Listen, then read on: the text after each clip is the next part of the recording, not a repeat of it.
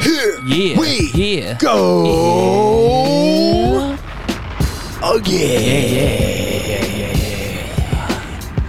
What is up, everybody, and welcome back to another episode of the Knee on Belly podcast. We are your hosts, Nate and Haircut John. And I got something to say about Brandon. Yeah. So hold on tight for that, because I got a story. Got a story to tell. That's right. John, today we are going to recap this past Saturday's UFC fight night from North Carolina, which was headlined by Jairzinho Rozenstruik versus Jailton Almeida, and a star was born. Maybe a couple of them. Maybe a couple of them. Also, we are going to give our picks and predictions for this Saturday's UFC fight night, which is headlined by Mackenzie Dern versus Angela Hill.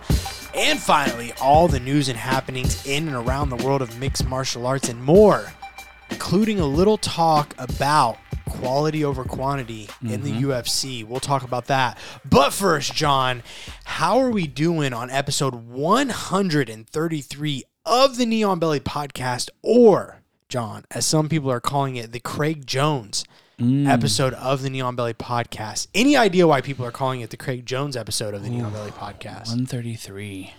Maybe that's how much he weighed when he was 12. That's about the only guess I got. John, Craig Jones, also known as 133, is the sampler and keyboardist for the metal band Slipknot. Brandon's probably going to be mad at me for that. That's right. But he's not here, so.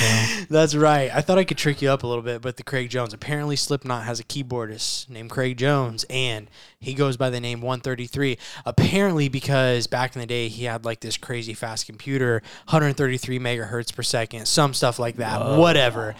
But that's what people, we have metal listeners that listen to this podcast. Yeah. What am I supposed to do not? Yeah. You know what I mean? I mean, that's a very like ice-breaking nickname. You know what they call me? That's right. 133. That's right. Guess why? And last week you brought to attention, and I'm glad you did, because I had it in my notes to mention, skipped over it. It happens. My notes are long. Yeah. It happens. Paragraphs. That's right. Pages. Pages and pages. But not every week. I can't do it every week. We can't, the people don't nickname our episodes every week, right? Yeah. So if they don't give us anything to go off of, if people don't have anything for us, I can't do it. You know what I mean? So I just call it as they see it. It's not going to be an every week thing. It just so happened this week we have some Slipknot fans that said, hey, this is the Craig Jones episode of the Knee on Belly podcast. And I'm like, what do you mean?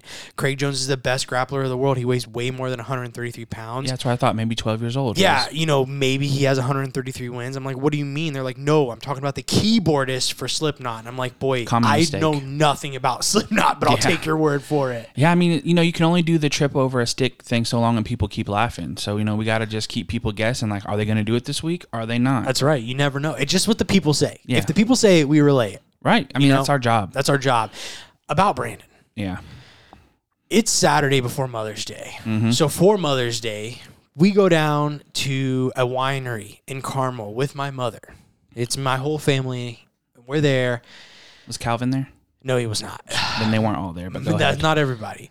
My brother, the Murph Dirt, you never know. My brother goes to get boxes for our pizza from the winery as we're leaving, and he comes back and he says, hey, Brandon's here. I'm like, Brandon? I know a lot of Brandons. I said, Brandon who? BLT. He says, yeah, BLT, right? He said, Brandon that you do the podcast with. I'm like, if you see him, point him out. Where is he at? Where's he at?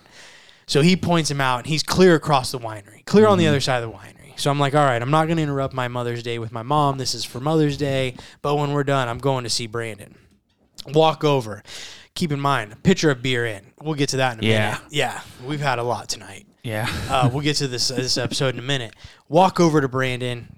Come up behind, instant chokehold, right? You see your jiu-jitsu buddy, you don't just walk up to him. You walk up and you choke him. Did you get it synced in, or did he get under? Oh, it was pretty in tight. Ooh. It was in tight. And if anybody knows, Brandon has a nice shaved bald head. Shaved on purpose, not by choice, not because he's balding. So I locked it in. I gave him a good rub on top. He tensed up a little bit.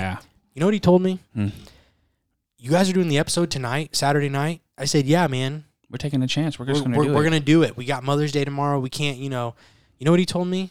I'll be there. Yeah. I said, what? He said, I'll be there. I said, dude, we're doing it at 10 p.m. He said, I'm there. Yeah. Possibly could have done it at 9, but we're like, you know what? Let's. 20 minutes later, I get home from the winery. You know what Brandon texts me? Can't make it, man. No Brandon. So I got something for Brandon, but he knows he's on thin ice. I told him. Yeah. He's on thin ice. He's got to get back. Yeah, because, I mean, I was at home excited. I know. I called John. I'm like, dude, Brandon's coming. I was like, I have to make room. I get to, get some time, give him a little crap or whatever, but absolutely. To be continued. Absolutely. To be continued. I told him he's on thin ice. Yeah. But no, we see Brandon weekly. We talk to him weekly. Brandon's just dealing with some things, nothing crazy, just, life happens, man. And Brandon is going to be back, we promise. It was going to be tonight, but... Yeah, life comes at you fast when you're a pitcher of beer in, That's just, oh, gosh. I'm hurting tonight. This is a struggle. So get to the winery. I had 2 pints before I even went. Get there, order a pitcher of beer. So you had the car warmed up. Give me the Stone Cold Steve Austin. The what? What? I get there. What? Pitcher of beer. What? Think somebody's going to drink it with me. What? Nobody drinks it with me. What? My sister maybe has half the cup. What? I drink the whole thing. Woo! Here we are. Here we are. Down bad, but we're going to make it happen. But with Mother's Day being this weekend, we wanted to make sure we got an episode out. And we will have, because we have a lot of special women in our lives to celebrate, and this was the only way that we could ensure that we could celebrate those women, have Mother's Day plans still. So bear with us, man. These fights, I literally, as John just walked into my home, was finishing up the main event. So these fights kind of just happened for me personally, at least the main and co-main. I watched everything before that, before I left. Not much time to process, not much time to rewatch.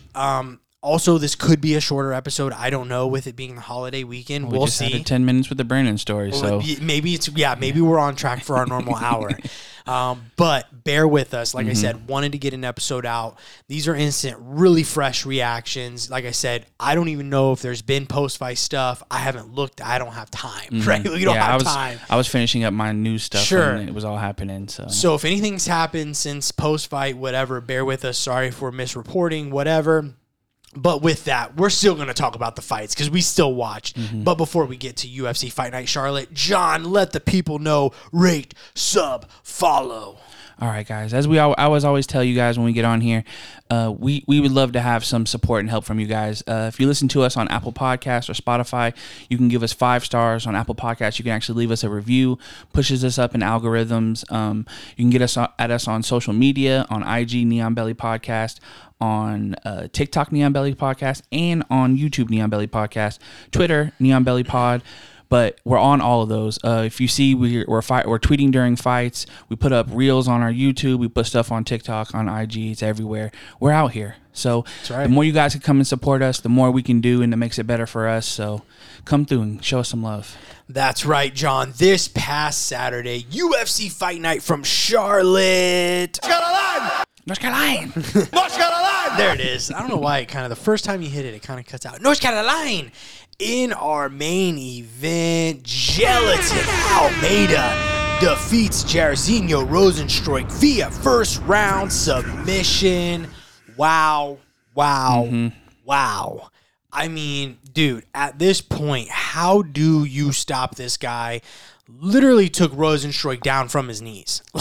Knee wrestled him and lassoed his legs. Dude, that's how me and my brother, that's how my brother used to make me wrestle. When we would wrestle in the side room at my dad's house, he was like, you have to be on your knees. You know what I mean? You gotta make it fair. Took him down from his knees with ease. Yes, it rhymes. And once it hit the ground, I mean, Rosenstruik really stood no chance at that point, right? Almeida transitioned so easily, like butter, to the back, and that was it. And John, I think this guy has no ceiling. It was a rear naked choke, for the record. I didn't add that, obviously. Add it to the list for him. Add it to the list, absolutely. But this guy, to me, there's no ceiling. But your thoughts, opinions on this fight, man, for what little we got of it. I think it was 3 minutes. As I was watching it, I remembered his last fight. I remember telling Damien in our group chat, I was like, watch this. Jab, teep, kick, double leg. He's done it the past 3-4 fights. It never fails, and he always lands it. Rosenstruik didn't give him the chance for that. He came right at him, stuffed a quick one, but it's inevitable. The guy, because here's the thing, and I said this on Twitter, what's going to happen is somebody's going to keep their hands down during that teep to stop the takedown, and they're going to eat it and get knocked out. He's creating this thing now to where he's so good at getting to the legs that people are going to keep their hands down to stop that, and then he's going to start knocking people out. Yeah. Imagine if I said, get on your knees, put your hands around Rosenstruik's legs, and don't let him break your hands. Yeah. Like, that's how impressively strong this guy is. Yeah. He was outweighed by almost 30 pounds. Yeah, I think Rosenstruik, I have it in my notes, he weighed in at the 265-pound limit. Yeah. And I think Almeida came in at 231. Yeah. And it's that old kind of prototype that Kane and Junior and Stipe were doing. Yeah. And then guys kind of bulked back up for these strong guys at the top. But, man, I'm with you. I don't know. Somebody's going to have to stop the double leg, but the problem is he's so good on the ground that it doesn't matter where he gets it or how he gets it. Once you're there, I don't think there's a heavyweight that can deal with his level of jiu-jitsu. It's going to be tough, man. And I was weary about his future at heavyweight. I've been, as we've kind of come along with Almeida, and again, I said last week, if you're a hardcore, you know about Jailton Almeida. A lot of people probably just learned about him tonight. So if you're one of those people, welcome to the show, and just know this guy also fights at light heavyweight. Yeah. You know what I mean? And I've always kind of been outspoken and said that I think his future should be at light heavyweight because, he does come in closer to that 220, 225-pound limit, whatever it is for heavyweight. But I think this is 100% the right weight division for him now. Yeah. It's the easiest road, man. 100%. I mean, I don't know. I still think there's a good path for him at light heavyweight, and I think that's kind of more where I was coming from. As we mentioned, Biggie Boy weighing in at the 265-pound limit. No problem here for Jailton Almeida with the size. He made it look easy, and I think he can do that to a lot of guys, even in the top 5, right now. You know what I mean? And I think he could do it at light heavyweight as well. But I think seeing it against a guy here like in Biggie Boy, who when you kind of start looking up the ladder a little bit, there's a lot of strikers, right? Like not guys, maybe guys more well-rounded than Biggie Boy for sure. But man, passing a big test here early with Jairzinho Rozenstruik. He's going to run into a lot of these same ideas. If you can hit him before he gets you down, any heavyweight can knock out any heavyweight. Sure. I 100% believe that, especially now that he's going to be looking at a top 10. He called out Tai Tuivasa, some of these other guys that could be matchups. So all these fights are going to be, well, can they get to him before he gets to him? Problem is, this guy can shoot from 100 miles away and get to you. Yeah, man.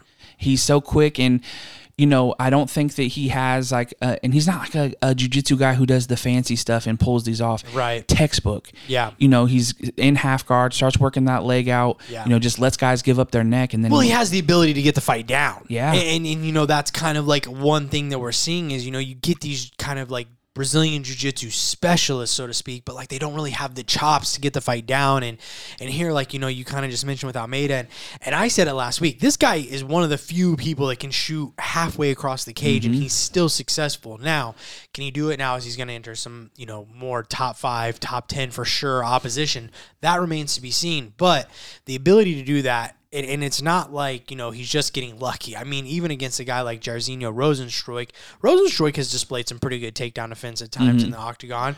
But you kind of mentioned that. Were you going to say something? No, I was going to say, you could tell that they tried to work these positions because he was not trying to give up his back for nothing. He tried everything he could.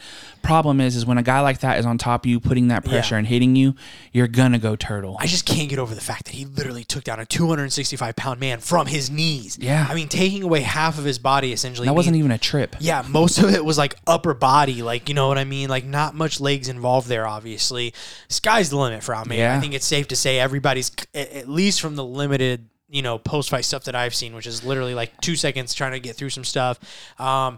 Sergey Spivak, Alexander Volkov, Tai Tuivasa, all viable opponents, all guys ranked above him now who do not have matchups that I know of or I'm aware of, at least, that have been made public. Any of those interest you above the other? I know he specifically, it seemed like, said Tai Tuivasa there in his post-fight, but any of those interest you above the other? Man, they all have for different reasons. I think Spivak is the best grappler that he could come to between those. I mean, they said the guy has took 4 strikes in 5 fights. It's crazy. Like Hamzat numbers. Yeah. And Spivak might be the guy that can maybe stop some of that wrestling or give him something there. Volkov being so tall, man, I just don't think he could stop him from the legs. Yeah. Tuivasa, he has the same thing that Jairzinho had, is where it's like, all right, if you can hit him, then maybe that's there. But if you can't, No, only Spivak's the guy who I think has any type of chops to handle that. And that's the tough thing, man.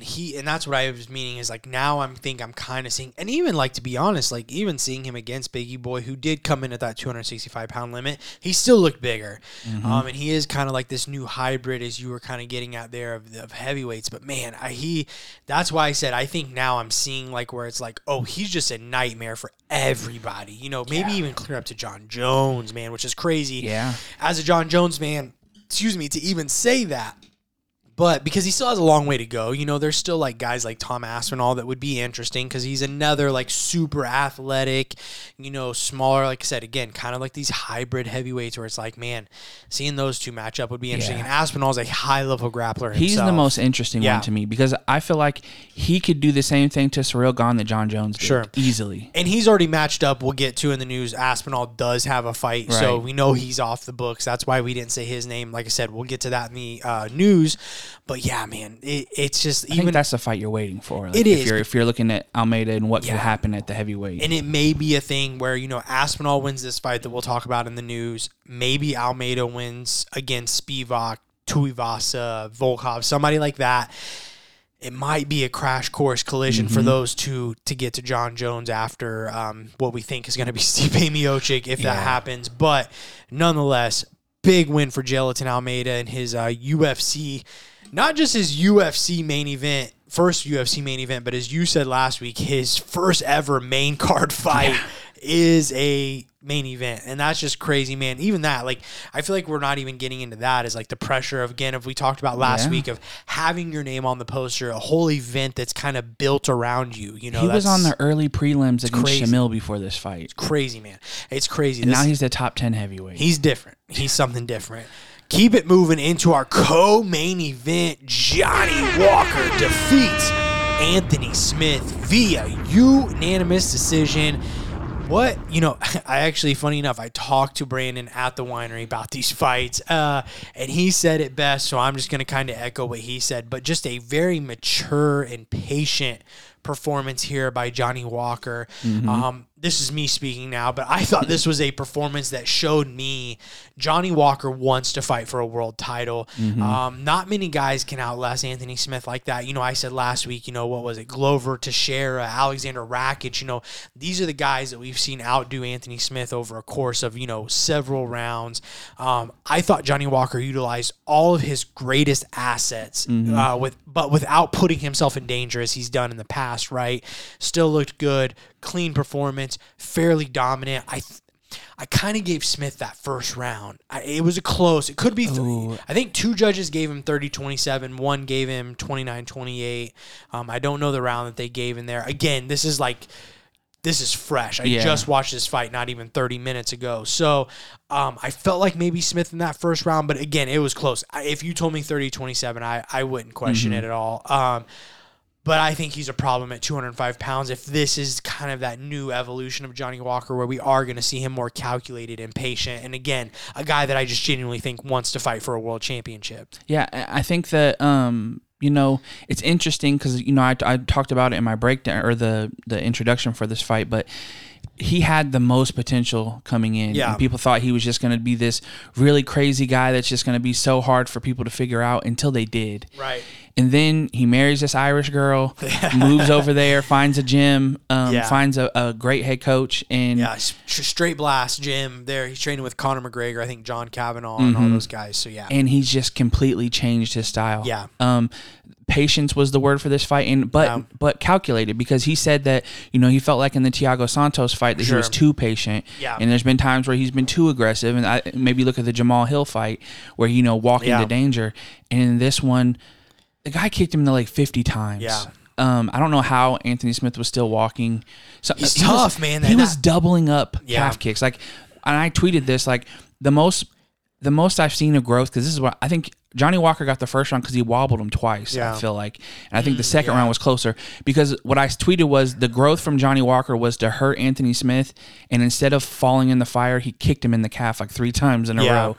And that's the type of stuff that wins you fights later. Well, it's using that athleticism, but using it and putting technique behind it as before, where we saw him like flailing and jumping and doing cartwheels and front flips. Burning out all his cardio. Yeah, getting tired. Yeah, I mean, dude, I didn't even bring that up. I mean, he just went 3 rounds. I think I saw somebody, may have been Luke Thomas, I can't remember off top, but putting out there, this is his first UFC win outside of the first round. Yeah. He'd never won a UFC fight that didn't outside the first round, which is why I picked Anthony Smith. Durability, cardio, all these reasons.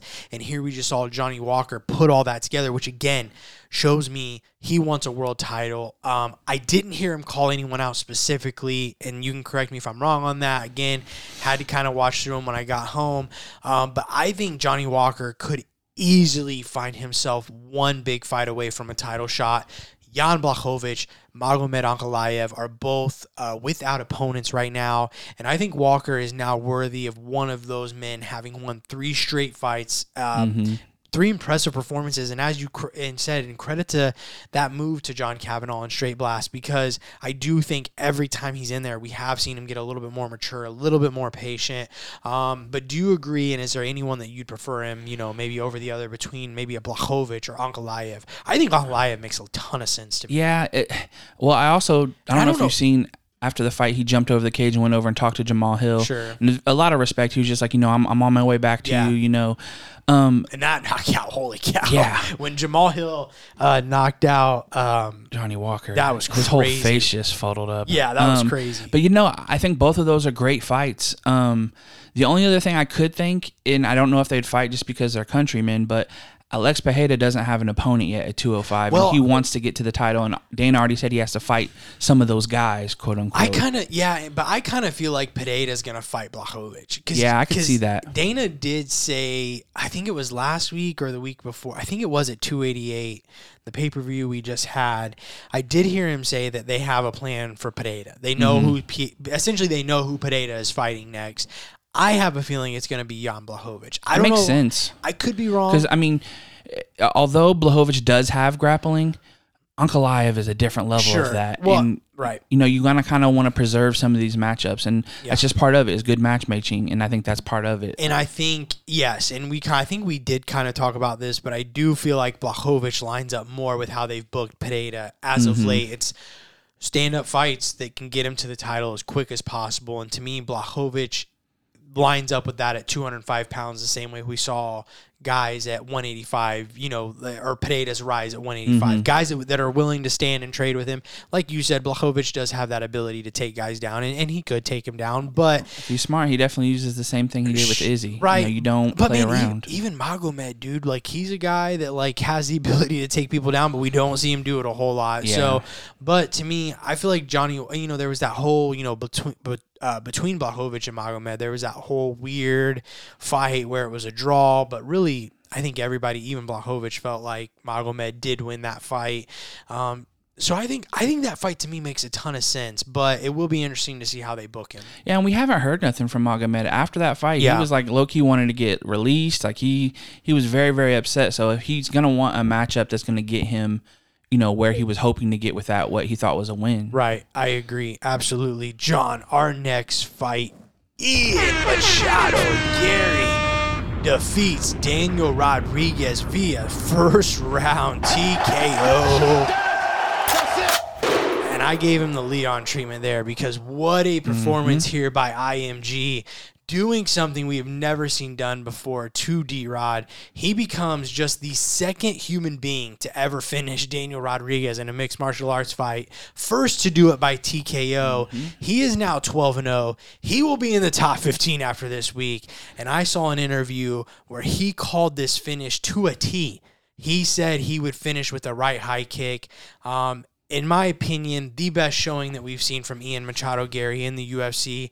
And it doesn't suck that it was against his toughest opposition to date as well.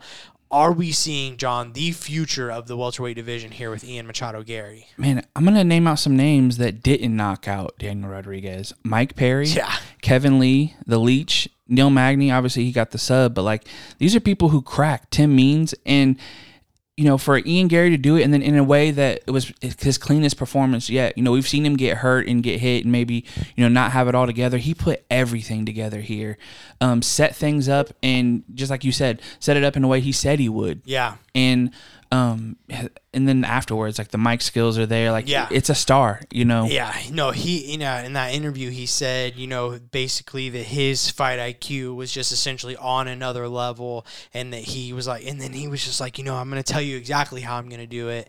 And he said it's going to be the right head kick. So he knew something there with D-Rod. It was always going to land. The right head kick lands flush, kind of wobbles D-Rod to where he falls to his back and he finishes. Just insane, man. I mean, I don't even want to give him the pressure of like the Conor McGregor stuff, but that's the kind of like, it doesn't suck that he's Irish as well. Yeah. Because that whole like Mystic Mac thing and just being able to kind of call your shot or whatever. He has a lot of that. Even his fight style. Yeah. Like I said, his mic skills are there. Absolutely. He has the charisma. Called out Neil Magny. But Magny is scheduled to face Phil Rowe on June 24th. I guess theoretically he could face the winner. June 24th isn't too far away. He could take some time off. But looking at the rankings, a fight that also makes sense and a guy who doesn't have an opponent is Michael Chiesa. That's what I was just about to say. I think that fight's a great fight for him as well. It would be a good matchup. I'm interested to see it. But also I could sit here and say I don't hate Phil Rowe versus Neil Magny, or the winner of Phil Rowe and Neil Magny as well. I think that could be an excellent fight as well. Because I do think if Phil Rowe is another guy who, if he beats Neil Magny, probably going to be ranked in the top 15, just like Ian Machado Gary. Yeah, and there's some fights moving up that I just would love to see Ian Gary get up to. When you talk about like a Jeff Neal Wonder Boy, Wonder Boy, that would be like a weird, like back in the day, like mirror match almost. One interesting thing I did hear is that Ian wants to go train at City Kickboxing. He wants to he basically said he wants to be a nomad and train with a lot of different places to take stuff. But that camp with him and his skill set already is like a match made in heaven. Yeah. It'll be very interesting to see how he looks after something like that. Absolutely. Our next fight, John, are you Just ready to keep it going? Man. Carlos Ulberg defeats Ihor Potieria via first round knockout. I mean, Leon, keep the vocals warmed up, brother, because you're not done tonight. Beautiful check left hook, looped over the top for Ulberg, drops Potieria. Didn't even need the ref to stop the fight. He decided himself he had seen enough. He knocked him out 3 times. Like, he kept waking up. That's now 4 straight wins for Ulberg, all by knockout. The last 3 straight in the first round. And the light heavyweight division needs to look out because this guy's for real, and they're all on notice, in my opinion. And obviously, he's still a little ways away, but man, there's so many good matchups up there. Unranked. I told you, this guy looks like a welterweight that's like utilizing heavyweight robot legs or something. Oh, yeah. And I mean, and in this version of him compared to the version that lost to Kennedy, it's just a whole different level of confidence and execution, man. I know you drafted him on your team. It's going to be a good pick, I feel like, because especially if he's not facing ranked guys yet, I don't know that there's very many unranked 205ers that are going to be able to deal with his level of striking. No, I agree 100%. I mean, he was actually my last round pick, so good value there, getting us on the board early. But, yeah, man, I think sky's the limit for this guy. Somebody he trains with, and, again, I can't remember because, obviously, this fight happened hours ago, but somebody that he trains with, I can't remember if it was somebody from City Kickboxing or not, but basically it was just like guaranteeing, like bang on that he was going to win this fight. They're like, you guys have no idea how good this guy is and how hard he works. Well, and stuff Izzy like talks that. about him a lot. Maybe it was Izzy. I feel like it was somebody pretty big because I'm like, oh, that's a pretty big cosign, whoever it was, but I don't remember who tweeted it. What Izzy said in because he broke down the last card with Kennedy on, and he said, I know what Blackjack does to guys in the gym. Yeah, when he touches them, they don't. Maybe that's what it was. Then. Yeah, maybe that's he said they don't get back up. So the fact that he was able to get through there and get his own knockout, he knew he was special. And I mean, the check left, it was just like a little loop over the top, and just like flush. I mean, you almost didn't even see it watching it live. You had to watch it back. It was crazy. And I can't imagine the amount of confidence that comes from training with the level of people he's training with, and if you're doing good there, these guys shouldn't be nothing. And it's been showing these last 3-4 fights. No, man, I agree. I like Carlos Ulberg. Keep your eyes out. And also, John, Alex Moreno defeats Tim Means via second round submission. Great scrappy fight for as long as it lasted. Both guys having success on the feet. Some fun exchanges in there. But Moreno just kind of catches that front headlock, gets to the neck, sits back to the guard, finishes the the arm in guillotine. I mean, good win for him. off a spinning back fist. Yeah, crazy. Spinning back fist to catch the head, get down, and adjust. In a fight that, it looked like he was having a little bit of trouble starting. Tim Means was doing a really good job. Yeah. But it's just that grittiness, man. And we always talk about him like being a coach himself and just having really high fight IQ. And the fact that he was able to pull that off in the way he did, man, he's just a dog. No, I can't agree more. Another guy that's a dog. Keep it going. Matt Brown defeating Court McGee via first round knockout. Oh, sorry.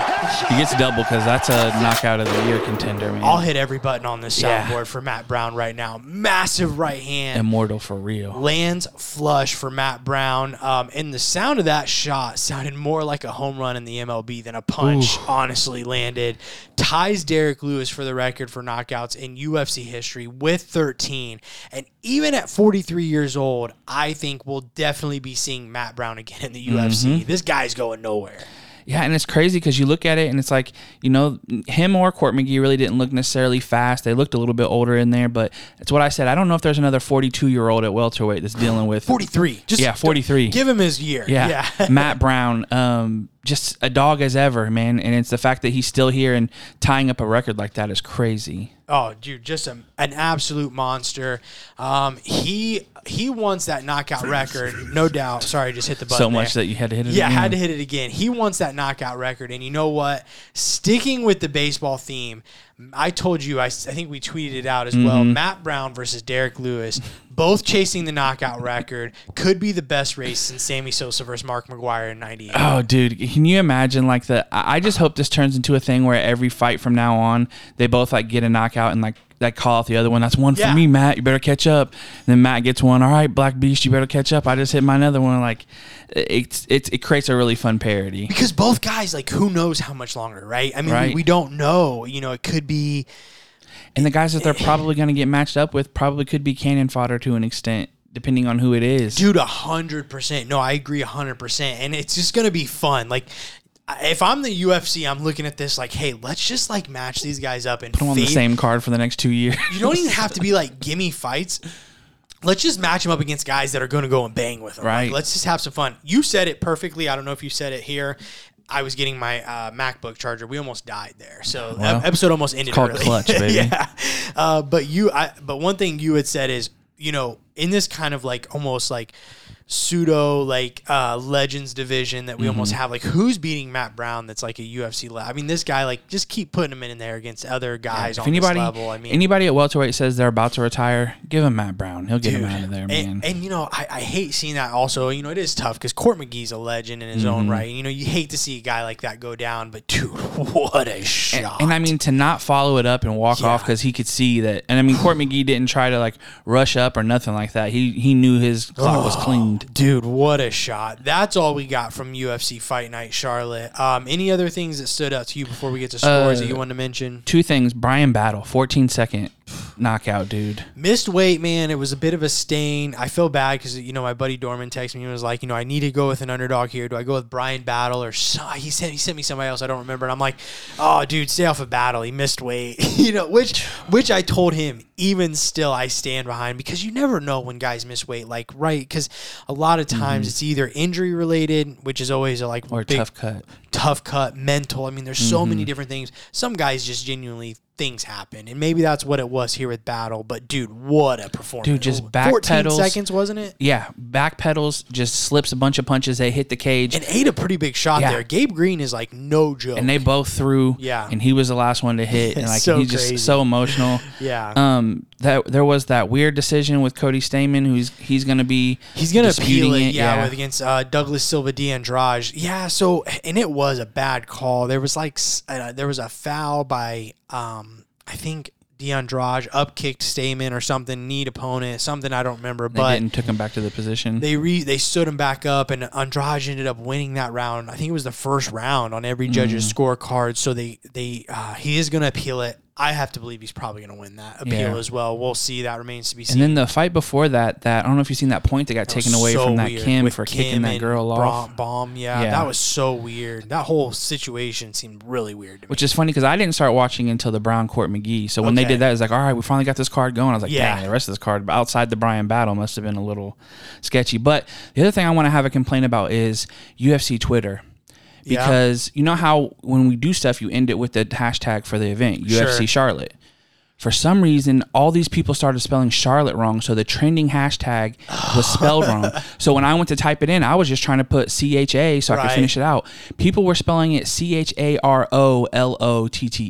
and that's including fighters. Like that might be including me. I don't know if I could. Dude, I did it one time, and I was like, no, there's no way that's right. So I clicked it. I went to Google, typed it in. Dude, if you included me in on that, I don't even know, like, off top if I could spell Charlotte. So I basically had to do it. I spelled it right, and then when I would click it would take me to ESPN. I was like, there's no way ESPN is making this mistake. Cool, but they were. MMA Twitter, do better, man. No, dude. You just made it so hard for me. That's hilarious. That's funny. Good catch by you. I would have never known this. Because then we wouldn't have got no activity from it because it's spelled wrong when people were looking for it if they knew how to spell, I guess. Absolutely. Well, that's all from UFC Charlotte. Great card. Fun card to watch. Easy watch, obviously. I think Smith and Walker were the only main card fight to go to a decision.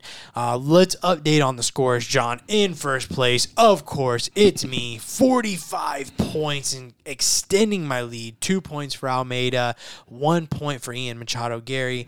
John, you are in second place. This is a two-man battle almost. Second place with 32. You get 1 point for Almeida and 1 point for Ian Machado Gary. And then Brandon with 31 right behind you.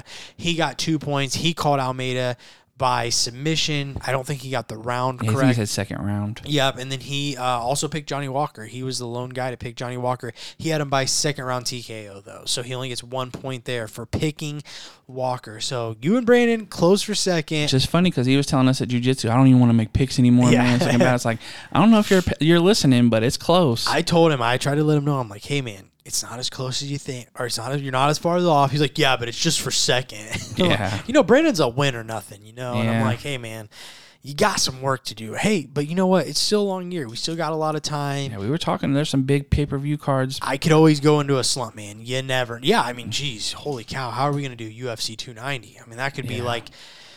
That might have to be a double kickback. Yeah, I mean, there could be like 36 points on the board for UFC 290. Yeah. Who even knows? But this Saturday, we got points up for grabs, John. May 20th, live from the UFC Apex. Main card start time of 7 p.m. And this card was originally set to be headlined and main evented by Irene Aldana versus Raquel Pennington. However, Aldana will now face Amanda Nunes at UFC 289, and Raquel Pennington will serve as the backup for that fight.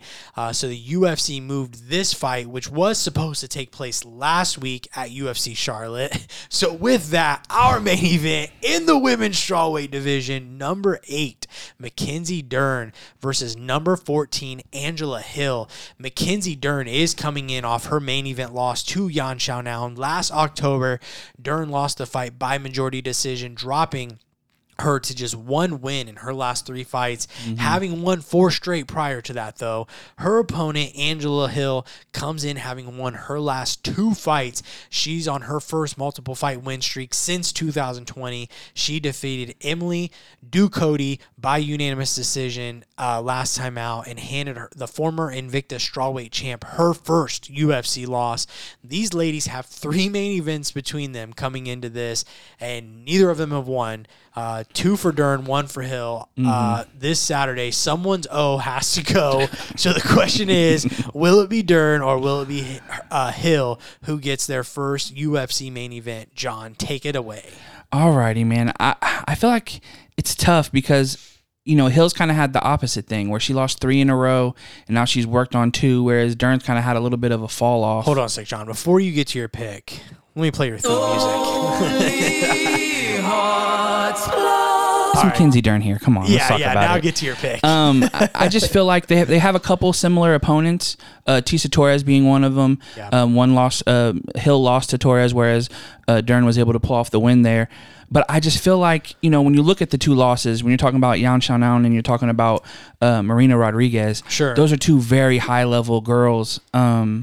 And I just think there's I feel like Dern has an X factor here, and we talk about this a lot. Sometimes it goes for the best, sometimes it don't. Sure. Kron Gracie. Yeah. But I just think that Dern, she has been making strides on other things, but I do think if she can get a hold of Angela Hill, it's a long night regardless. So I'm going to take Mackenzie Dern. I will say second round sub.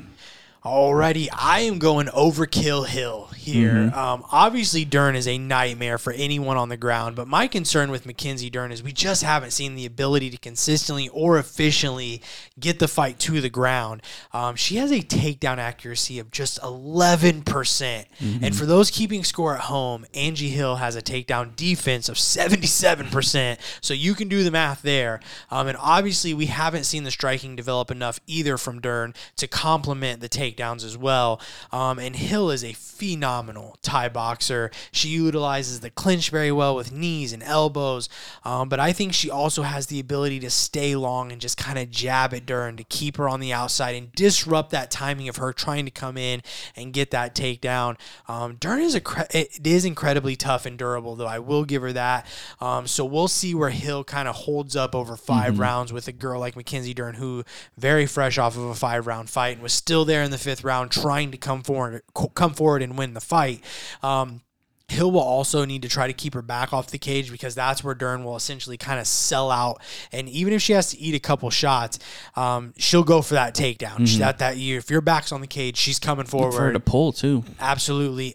But that at this point, though, for Dern, it's funny you say that because at this point, to still see Mackenzie Dern kind of go 2-on-1 and sit to guard to try to drag her opponent down, or grabbing her opponent kind of around the neck and almost going for that like sibling takedown that you used to do with your brother, try to, from around the back of the neck and kind of pull him to the ground. It just doesn't work in the UFC, man. And that's kind of what she was almost doing even against Xiaonan. And it's like, you just can't do that anymore. There's these, not even just in women's mixed martial arts, but just in mixed martial arts in general, is everybody so high level.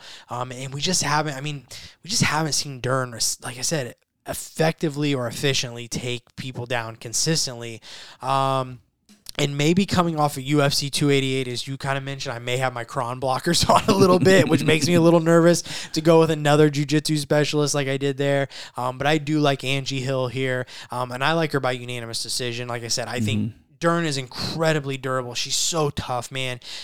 She's somebody that, like, even I think when she knows she's just not the better fighter, she's never going to stop trying to win the fight. And I love that about Mackenzie Dern.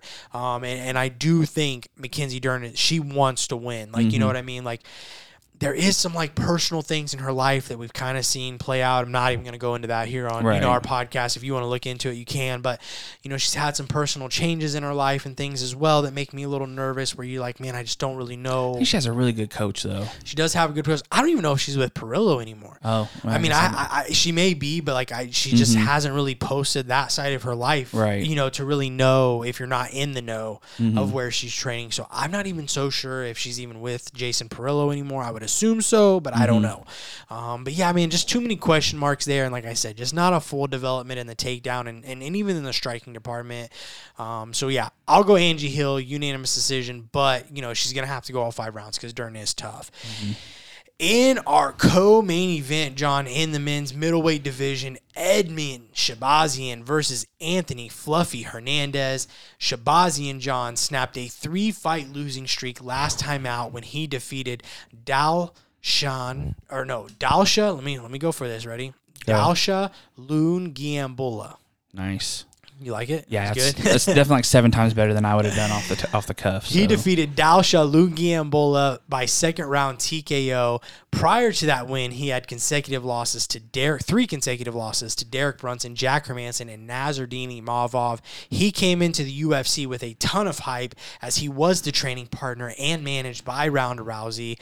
He also went 4-0 before the Brunson fight in the UFC, 5-0 if you include his Contender Series win.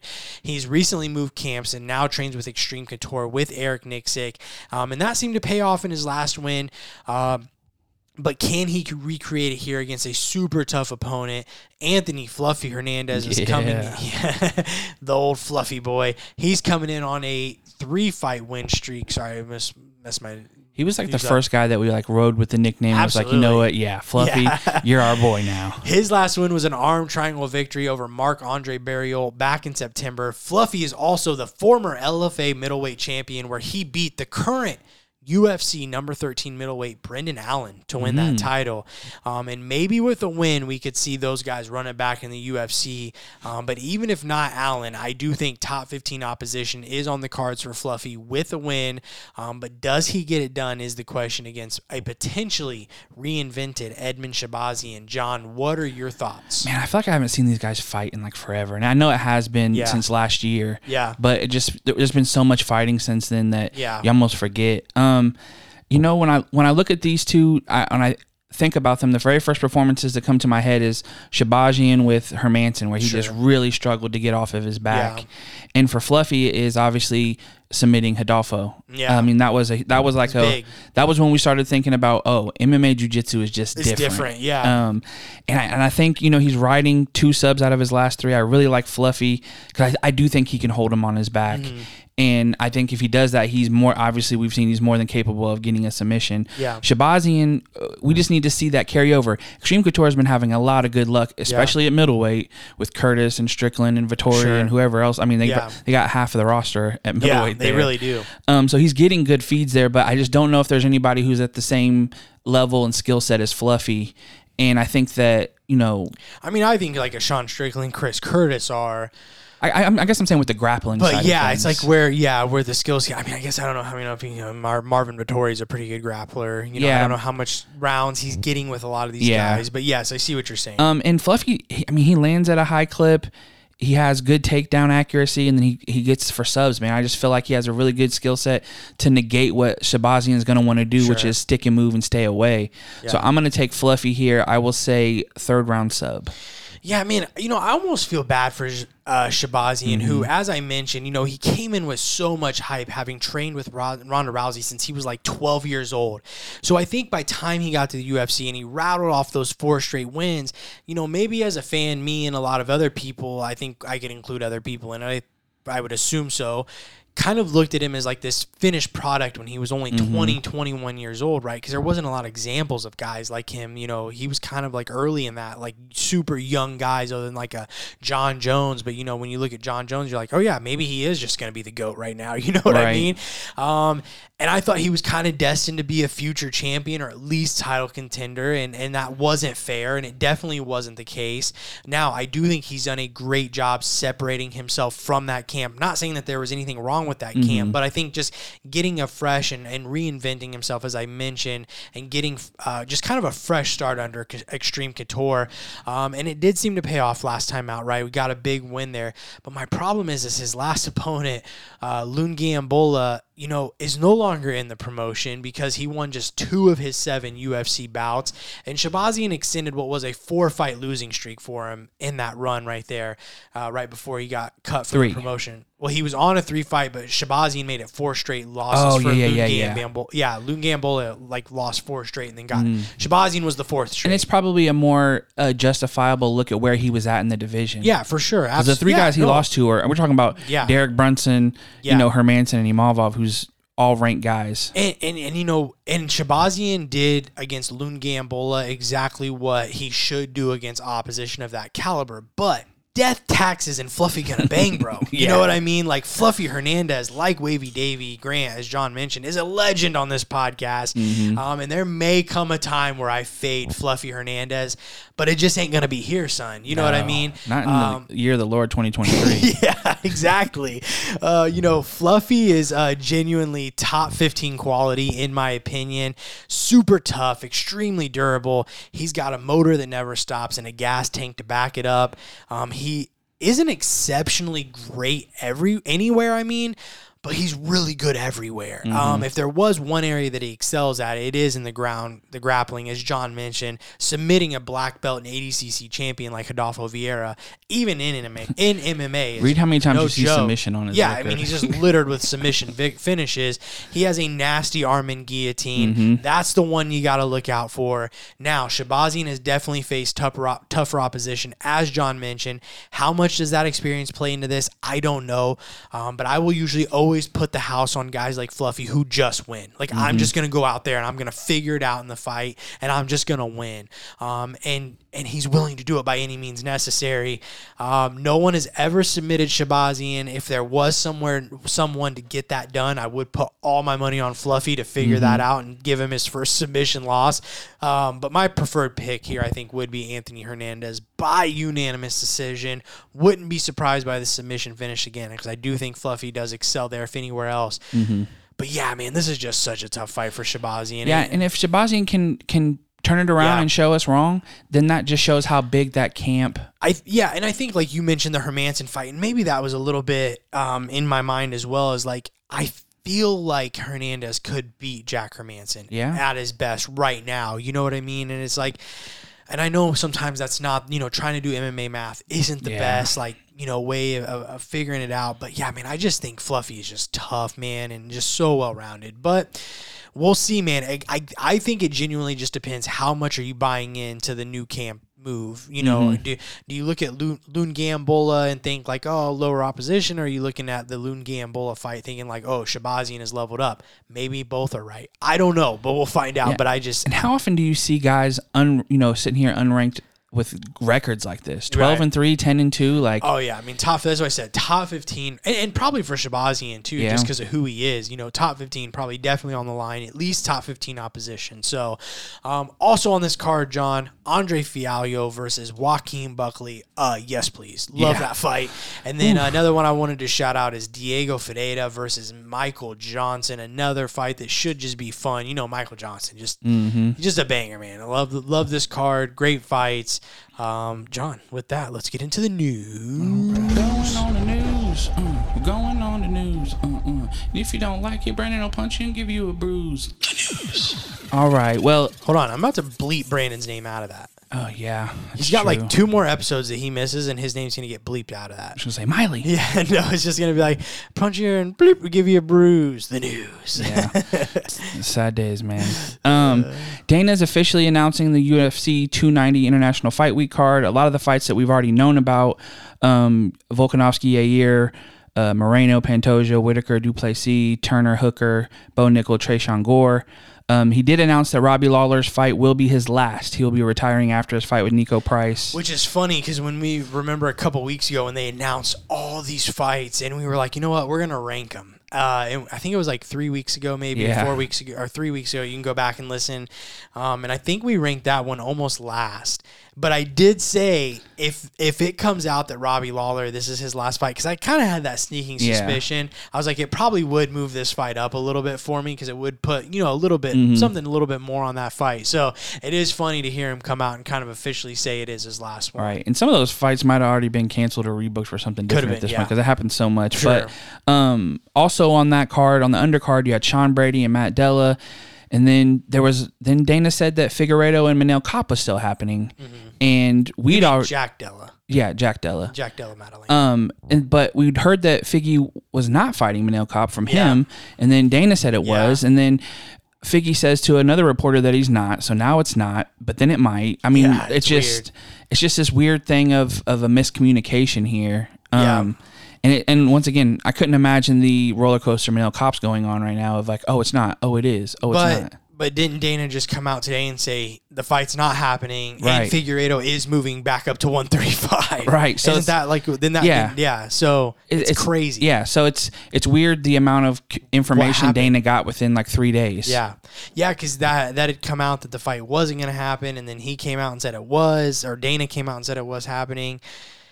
And then, Figgy was like, no, it's not. And then now Dana's like, oh, yeah, it's not. And Figgy's moving up to 135. So it's like, whatever, dude. Which we thought was supposed to happen before all this even got. That was the original plan. You could have booked Manel Kape with somebody else and not played with this whole situation, but instead we're here. So weird. So that's for UFC. Again, cannot feel worse for a guy than Manel Kape, who has just had problem after problem and having fights actually go through. And now you got guys who are already booked that could have been way better fights for him to try to work his way up. Yeah.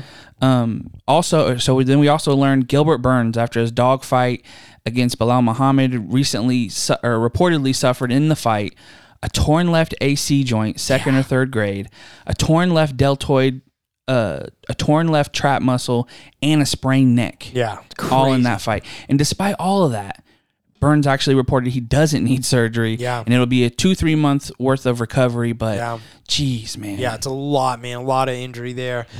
I saw an interview Bilal Muhammad did with John Morgan I think it was this week or this past week. And again, man, like we said last week, didn't want to go into detail about his foot injury. Just kind of said it was something that he had to overcome. Don't really know the extent of that. Obviously, he posted a picture of his foot the day after, 2 days after. It was looked like a coffee can. I mean, it was so swollen. But yeah, dude. I mean, again, just two absolute warriors. I mean, just shout out to Gilbert Burns. I mean, could not imagine. Like I said, we don't know the exact extent of Bilal's injury, so I can't comment on that. But we do know now what Gilbert went through to get through that fight. His whole left arm and shoulder is disintegrated at such this a point. warrior, man. Just such a warrior. Yeah, I just love Gilbert Burns. And we're happy that these are the type of guys that make the money that they do, being high caliber, to be able to survive something like this. Because, who knows how long Bilal's out with that ankle, because he's not going to want to go for a title with a bad ankle. No, yeah, you'd hope not. I'd hope not. PFL has been notified by the Nevada State Athletic Commission that several fighters who competed in the PFL 2023 regular season event this past April have been temporarily suspended until further review by the commission. PFL basically made a statement saying they have a zero tolerance policy against banned substances. They'll comply with the commission. Further, they're going to move toward the highest level of testing and compliance in the sport, engaging with USADA about implementing all that. PFL's light heavyweight season was gutted by suspension. 4 of the season's 10 fighters have been suspended. Thiago Santos, Will Fleury, yep. Krzysztof Jotko, yeah, two former UFC guys there, and Thiago Santos and Krzysztof Jotko. Right, and Mohamed Fakhreddin. Either way, that's almost half of the tournament for them. Yeah. 3 of the season's 10's heavyweight were also suspended. Bruno Capoloza, who was a champ 2 years ago for them. Rivian Kunav and Cesar Ferreira. Addition to those 7, sources told them that there's also some flyweights that got suspended. Yeah, it's bad, man. Now, whole cards are getting changed. Yeah. Their champion, Rob Wilkinson, was supposed to fight Fleury, and now he's out. Santos and the guy he was supposed to fight both out. So they got a lot of covering up to do and a lot of things to fix, it sounds like. It's tough, man. Yeah, that's it. And especially for the format of Bellator, when it is more like their unique format where it is seasons and you got playoffs and points and different things. It sucks, man, to lose dang near half your light heavyweights. But, for the guys that were in there doing it cleanly and fairly, congrats to them, because it's probably going to give a lot of those guys automatic biddings into that, playoff position to go on and try to fight for the title. Yeah, because some of these guys already had a couple points in and some wins and stuff. And something it's funny because privately I had told you and Brandon, I guess I'll say it here because this has come out now. But I think I privately had told you and Brandon is one thing. It is interesting when you see some of these guys in PFL more specifically, and you go back and you watch maybe some of their fights before they were in the PFL, you do see a big difference in some of their bodies, right? And so it was kind of interesting to hear this, because I believe I just kind of told you guys this a couple weeks ago, not too long ago. I'm like, man, you see some of these guys, and it's boy, they're shredded out of their minds now. And, you go back and watch their fights before PFL, and it's oh, wow. So it is really crazy that I just told you guys that. And then this kind of came out. The timing of it's really odd, but it does suck for PFL, who fantastic product. I really enjoy watching the PFL. I really enjoy that they don't try to be an imitation of anything. They're this is what we are, and they stick to it, and it's fun. It's just a different way to absorb Fighters MMA. Love it. Yeah, it's a different way to absorb MMA. It gives guys great opportunity, guys and girls great opportunities to win $1 million on top of a championship. So sucks for the PFL. It's really unfortunate to hear, especially some of those names, right, that are wrapped up in it. But, hey, for the guys and girls that were doing it the right way, like I said, it just makes it one step closer for them, to get to that title and get that $1 million. So yeah, and as a promotion that has to balance, viewers with some other really big promotions, this kid, they're going to have to really, do a big, make a big example out of this, because you don't want to become known as the league of cheaters. No, yeah. Well, I like that they're trying to nip it in the butt. They're wanting to weed these fighters out, and that's the way it should be. So credit to the PFL, and like I said, I'm glad that they were able to kind of sort through it. So Bellator 296 happened, and we got some pretty good results from that. Douglas Lima wins his return fight to middleweight. Yeah. Hasn't fought at middleweight since a decision loss to Gegard Mousasi for the title. Yep. He gets a decision win over Costello Van Steenis. Yep. Co-main event, you had Brent Primus getting a decision win over Mansour Barnawi. I don't have the accent. He submitted his place in the semifinals of the lightweight Grand Prix and gets a chance to fight for the title, as he now fights current lightweight champion Usman Nurmagomedov in said Grand Prix semifinal fight. Yeah, this was a big fight, man. So obviously, Mansour Barnawi was from Paris, or from France, where this fight happened in Paris. So he was a hometown guy. Crazy weird fight, man. Just both guys, Barnawi came out and just emptied the tank. Really both guys emptied the tank in round one, where you're like, man, I just don't know how these guys are going to go. There's no way these guys make it 3 rounds, and it goes 3 rounds. But it was there for both guys to win. Primus just able to kind of grind that out a little bit more. Big win for him. And crazy. Like I said, here in the semifinals, not only can he go to the finals to win the $1 million, but could become the Bellator lightweight champion with a win here against Usman Nurmagomedov. So that's I love the Grand Prix. It's so fun. It makes it so much funner. It gives guys way more chances. Yeah. And just like PFL, it's a different product, but man, just love it. Yeah. And in the main event, we had Fabian Edwards defeating Gegard Mousasi by decision, earning him a shot at current middleweight champion Johnny Eblen in September in Dublin. Yeah. Edwards is the brother of current UFC welterweight Leon Edwards. The Edwards brothers could both be champions this year. What a story that would be. Again, a great performance by Fabian Edwards here. Really just outclassed and outstruck Gegard Mousasi. And I felt like, man, I feel like if you're Gegard, you go back and kind of maybe kick yourself a little bit, because there was so many opportunities. I think only once in the fight attempted to really get the fight to the ground, where I think most people felt he held the clear advantage, obviously. And I think that was in the second round. He even got Fabian Edwards down, moved into mount pretty easily, but Edwards was able to work his way back up. And then at the end of the second round, actually got Gegard down right at the end. And then in the third round, Fabian Edwards comes down, really solid takedown, gets Gegard down, and then controlled him almost the whole round with back mount, showing levels to his game that, he hasn't really shown off before. Shows there's a development there, which doesn't shock me, because I feel like we're seeing huge gains in Leon as well. Yeah, that's what I was about to say. I imagine they trained together exclusively. 100%. So. Leon was in his corner, but man, if the Edwards brothers both end up with gold this year, you would put them right up at the top in terms of, they wouldn't be enough to pass the Pitbull brothers or anything, but in terms of like brothers that have fought in MMA, they would be right up there. Yeah, and probably up there with greatest years for a family. It'd be crazy. So I'm excited to see what happens in September. Obviously, Leon has to retain against Colby, but it'll be interesting to see if Fabian can get it done there. Now, Johnny Eblen is tough. He's not going to not wrestle. Eblen is a nightmare matchup for Fabian Edwards, but dude, Fabian is a dog, and he is so good on the feet. Yeah, and when people thought Usman was going to be a nightmare too. Good point. It'll be interesting to see how this. I agree. Works out. I agree 100%. We got some fight announcements. Number 3, Holly Holm headlines Fight Night in July as she faces number 10 Marina Bueno Silva. Yep. Yeah. Good chance for Holly to try to stay in there. I feel like she's trying to ride out for Amanda getting out so she can have a better claim at getting back to the title. Yeah.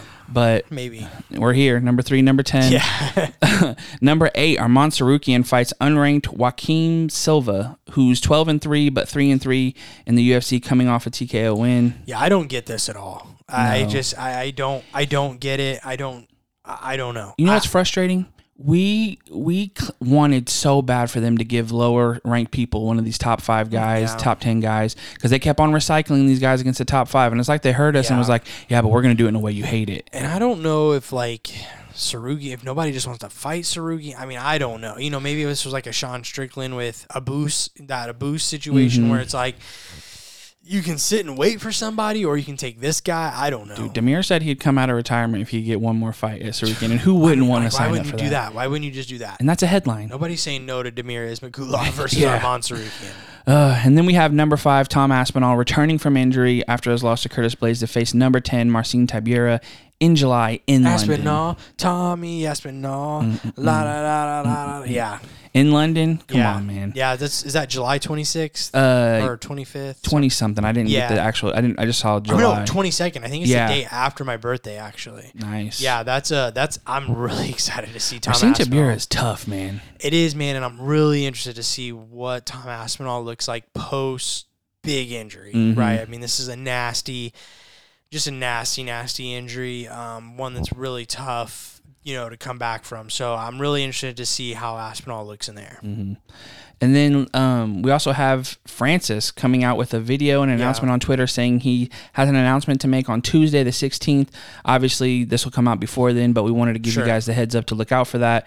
Hopefully, he's worked something out with the promotion where we can see him back in a ring or a cage or something, but I feel like... What's your best bet? Is it boxing or is it MMA? I would put most of my money on boxing. I think it's boxing. Because I feel like these other promotions have... They've already knowed him. Yeah. Like, hasn't PFL been like, yeah, no thanks, and then didn't... Well, I don't think PFL's fully came out and said no. I know one has and Bellator has. Yeah. Well, Bellator, Coker basically said money could be used better. But unless they're willing to... unless PFL's, like, willing to throw like crazy money, which it does seem like, Jake Paul, is involved in PFL. Right. And he's had some very friendly things to say about Francis. So, unless PFL is just willing to throw some crazy money on, like, a one-off fight. Right. Well, and they're the only promotion that has the availability for him to do boxing in it, because they want to do this super fight thing, and they were going to let Jake Paul do one boxing, one MMA type of thing.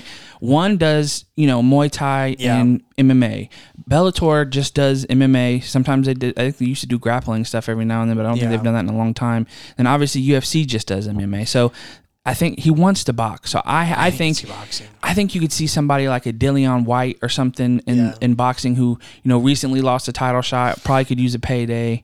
That's my bet. I think it's boxing. Now, one thing that has happened to us with this is people will say they have announcements, be like, now I'm sponsored by, Shout. Prime Energy. Yeah. So hopefully it's not that, because I really want to see Francis get back to it, man. Yeah, I think it'll be a fight. I think it's going to be a fight announcement. I agree. I kind of lean boxing. So look out for that on Tuesday, this coming Tuesday. Okay, and the last thing I want to talk to you about. Sure. One thing that we've always done is drum, tuning into fight nights and to catch up on all these guys, the up-and-comers and the sleepers. But there's been some conversation happening around the UFC, might be too saturated, possibly pushing quality over quantity, whether it be lackluster booking on fight nights or even pay-per-views. And the summer is booked. So we get an idea of like what we got to look forward to. And I just want to get your opinion on what we have coming up. So obviously we have Dern and Hill, Kaikar, France and Albazi, Nunes and Aldana, Vittoria and Cannonier, Josh Emmett, Tapuria, Strickland and Magomedov, like you had said, against Abus, Volkanovski, Rodriguez, Holm, Buna Silva, and then Aspinall, Tybura. Right. And so I want to know is, do you think the UFC has a problem with quality over quantity? So what John's referencing there is a graphic had come out, and it kind of circulated through MMA Twitter, so to speak, this week, but kind of laying out all those fights that he just said are main events that are happening pretty much over the summer, the next month and a half. Till July. Till July, yeah. And, a lot of it kind of created this discussion this week of, is there quality, is there too much UFC? Could we afford to peel back? Like, do we need some of these, these aren't the strongest main events, correct? And here's where I land, man. This is so tough for me because I definitely do see both sides of this argument. But I also think for me, when it comes down to it, regardless of how a card looks on paper, I just think if you're an MMA fan, you're going to watch regardless. And it really doesn't matter at the end of the day. Kind of like we saw, today with this Charlotte card, right? Not like the biggest blockbuster fights, but it was a fantastic card and it delivered and it was fun and it was great fights. And I kind of just think where I stand is more, where I kind of saying is more like fight nights equal more opportunities for fighters to get on UFC cards, right? So seeing people's dreams kind of come true in that way, to me, is more important than big names on a card. Now, I do think, we could maybe do one less fight night a month, right? Like, if we had to peel it back a little bit, I think maybe just one more a month. Because even, like, a lot of those these main events that you just rambled through, they'd be a great card, right? Like, if you just put them all on one fight night. Like I said, that's just kind of more where I lean on that, is I think the more opportunity you create, it allows other fighters to live out their dream and get on a UFC and get an opportunity. Now, again, I do see where people who think less is more have a valid argument as well. But for me, what I more wonder, and I think I even said this to you and Brandon this week, is this more of a case where there's just more UFC fans than mixed martial arts fans? And kind of what I mean by this is, are there just more people who just like the pageantry of a big UFC pay-per-view with big stars and names on the card, which is another thing that was called into question this week, is kind of the lack of stars in the UFC, maybe because the product is becoming so diluted. Again, I understand that argument as well. And yes, obviously, people that maybe like those pageantry or those big cards, big names, they do like watching the fighting to a degree, 100%. But I would argue you don't necessarily have to be the biggest MMA fan to enjoy watching the UFC, because I think if you're just an MMA fan, you'll just watch whatever, right? And there is nothing wrong with being either type of fan. If you if you want to watch everything, great. If you're somebody that like, hey, I just kind of want to watch the biggest fights with the biggest name. But like I said, I would argue you don't have to be a big MMA fan to watch the UFC or to enjoy watching the UFC. Excuse me, and there is nothing wrong, like I said, with being either type. However, if you enjoy watching it, just enjoy it. And if you feel weird watching, don't feel weird watching everything. If you're somebody like, hey, I want to see the number 10 ranked versus the number 13 ranked featherweight on flyweight on a card or whatever, just enjoy it. And likewise, don't feel weird if you only enjoy the big fights. That's fine too. Different strokes for different folks, right? But also don't allow the majority or even big names in MMA media make you feel weird for liking a fight night card that maybe doesn't have the biggest names on it. That's all I feel. Like, don't feel weird for being however you MMA fandom or UFC fandom, whatever it is. But that's kind of where I wonder, is like, I wonder if this is more of a case of just a lack. And again, because I don't want this to come across as like I'm insulting people that aren't like super in tune with who Jailton Almeida is or Jairzinho Rozenstruik. That's not it at all. But also, I think if you really know how good Jailton Almeida is coming into a fight like this, you're maybe a little bit more excited for it.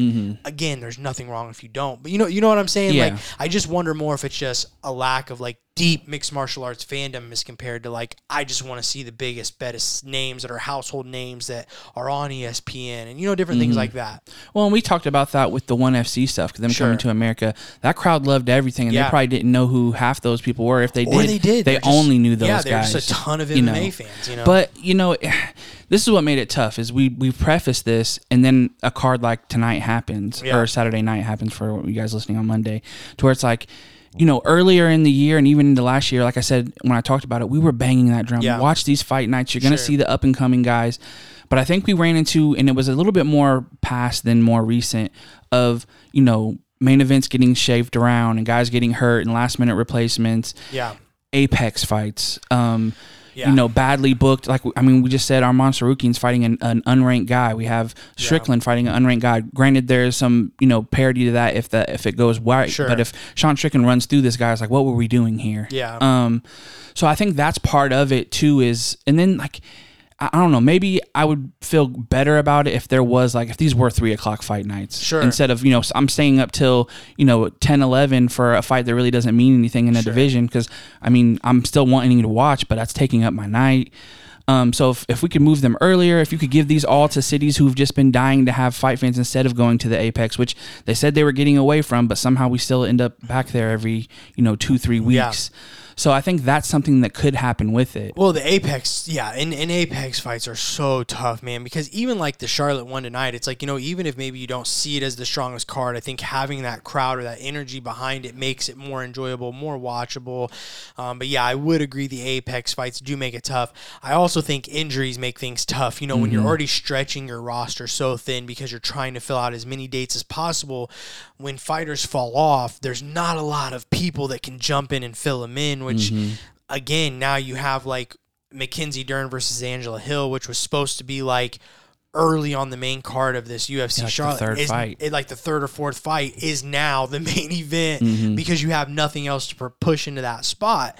So that's where I do understand the argument of people are like, dude, it's just too much because it does thin out cards when you're limited because you're stretching your roster so thin week to week, month to month, all that.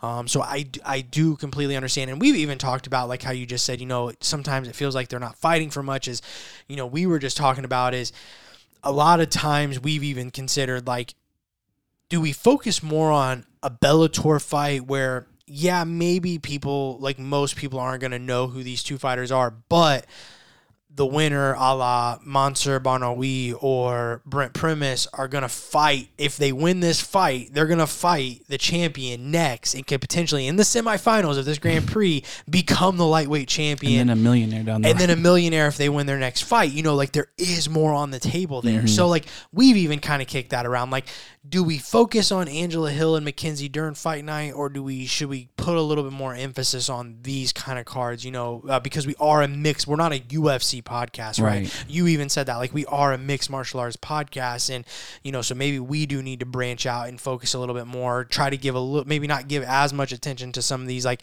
quote-unquote weaker cards on paper.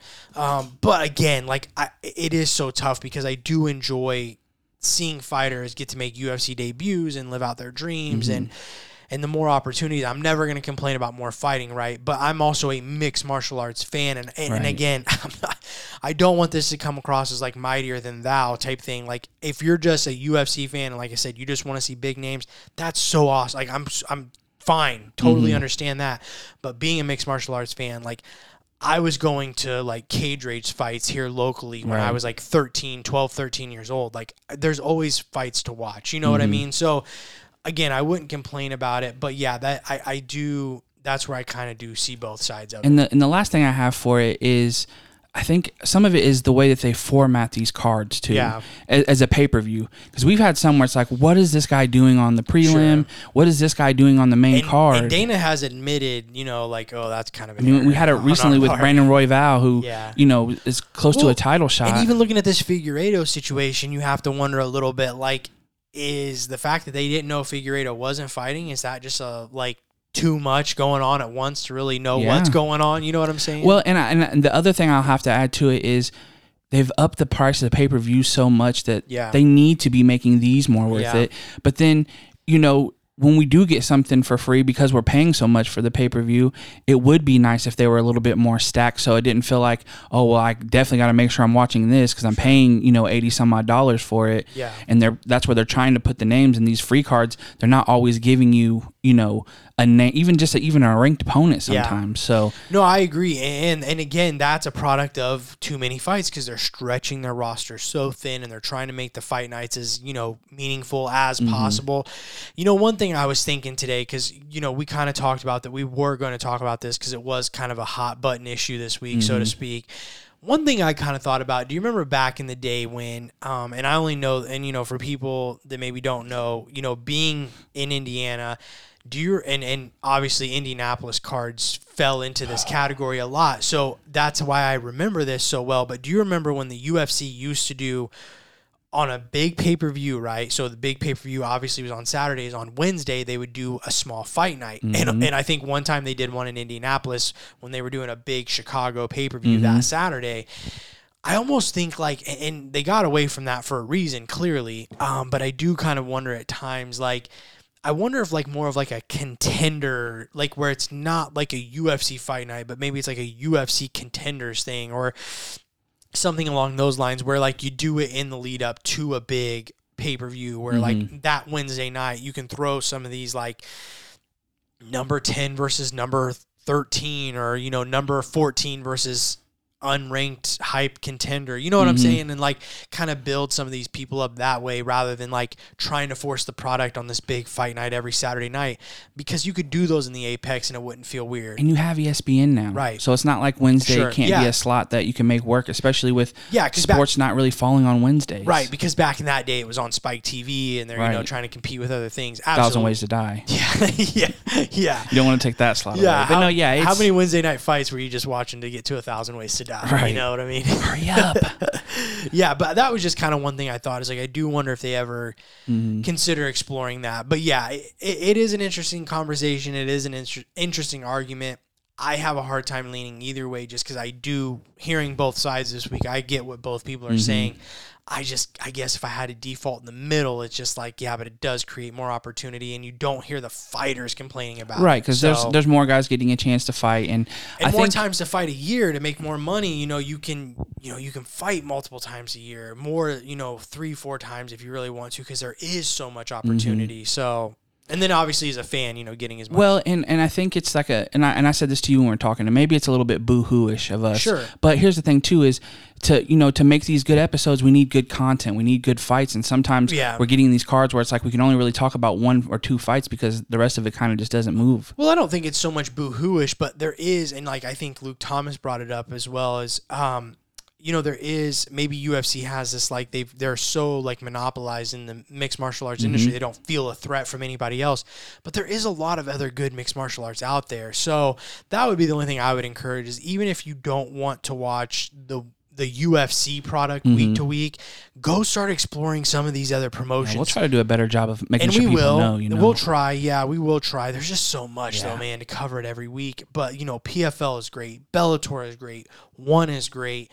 Oh my! I mean, dude, find your regional Cage Warriors. Yeah, find your regional promotion. Even most regions have like bigger promotion. You just did some articles of some people who their champions go right into the UFC. Yeah, absolutely. Yeah, CFFC. And then Art of Scrap here in the Midwest. Here in Indiana is becoming regionally one of the bigger mixed martial arts promotions here in the whole Midwest, out of Fort Wayne, Indiana. So just go look for other things. You don't have to watch it week to week if you don't want to. But also, again, don't feel weird for watching it. If you enjoy watching it, just enjoy it. They had it on at Hilario's when I was eating lunch. And I was like, you know what? I could have sat here and watched this. Yeah, don't let people make you feel weird because they're like, oh, this fight's crap. I don't want to watch this card. When's Connor fighting? Yeah, exactly. Those are the guys that are telling you that. But well, John, somehow we said this was going to be the shortest episode of the year. We did say that coming into this privately. We were at an hour 20. Told you, dude, the Brandon story set it off, dude. The Brandon story set us up for a long one. So appreciate you sticking around if you did stick around for the whole thing, especially on a lighter week. Love to hear your feedback, too, on this. Yeah. Let us know. Maybe the next Kickback episode we can kind of rehash this a little bit and get more like the listenership interaction there in the chat. It's almost midnight. Yeah. And it's Mother's Day, and we're tired. I'm tired. I've had a long day. You've got a long day tomorrow. I've got a long day tomorrow. Pretty sure your buzz is gone now, though, so you're welcome. Oh, yeah. I can handle a picture. I can handle a picture and still do a podcast episode. Don't get it twisted. It's on his bio now. That is. Song of the week is for me, and I'm going because, man, this is just the vibe right now. We're getting there. It's getting warmer. It's starting to feel like summer. So I'm going Childish Gambino, Feels Like Summer.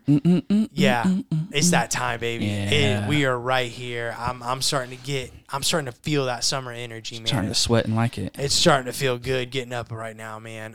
John, what is your one for the people? My one for the people is actually related to the card, North Carolina. I want to tell you a quick story. When me and Nathan were in elementary school, we convinced our peers I know where this is going. That me and him both grew up in North Carolina and lived across the street from P.D. Pablo. I don't know how. And they believed it. Yeah, this was like crazy. But people still don't believe that we're not related. So that is true. This is like the weird, because it was like. But our chemistry started back then because you jumped in, I jumped in, and people believed it until like probably a couple years after. And it was like, hey, man. Yeah. Or maybe they just woke up one day and was like, there's no way. Well, so when we were in 5th grade is when that North Carolina, come on, and the P.D. Pablo song came out, and it was so big. And yeah, for some reason, me and you just decided like we were going to convince people. Somebody, Anthony Smith came out to that. Yeah, he did. And then dropped into Return to the Mat. Yeah, that's probably some of the best walkout songs on that card. Fire. That was a fire walkout. But yeah, we convinced a bunch of kids that we were from North Carolina, and we knew P.D. Pablo. So I don't know why, man. Fifth graders, what do you say? Yeah, when our movie comes out, dude, it's gonna be great. Shout out to North Carolina. North Carolina. Why didn't I do it? Oh, there we go. North Carolina! There it is. North Carolina. Shout out to Jacare. So what's your one for the people? I don't really have anything, man. Like, shout out to my mother, obviously. There you go. Yeah, it's after midnight. So happy Mother's Day to all the moms out there. If you're listening and you're a mom, shout out to you as well. We will be back next week, as we are every Monday, breaking down, recapping, giving picks and predictions, and updating you on all the news and happenings in and around the world of mixed martial arts. And hey, it's episode 134 next week. Maybe the people will call it something. You know, maybe the people will give us something. We'll find out then. We'll see if they talk, baby. We'll see if the streets are talking. Maybe North Carolina's talking. You never know. Yeah. We'll see you guys next Monday. Peace.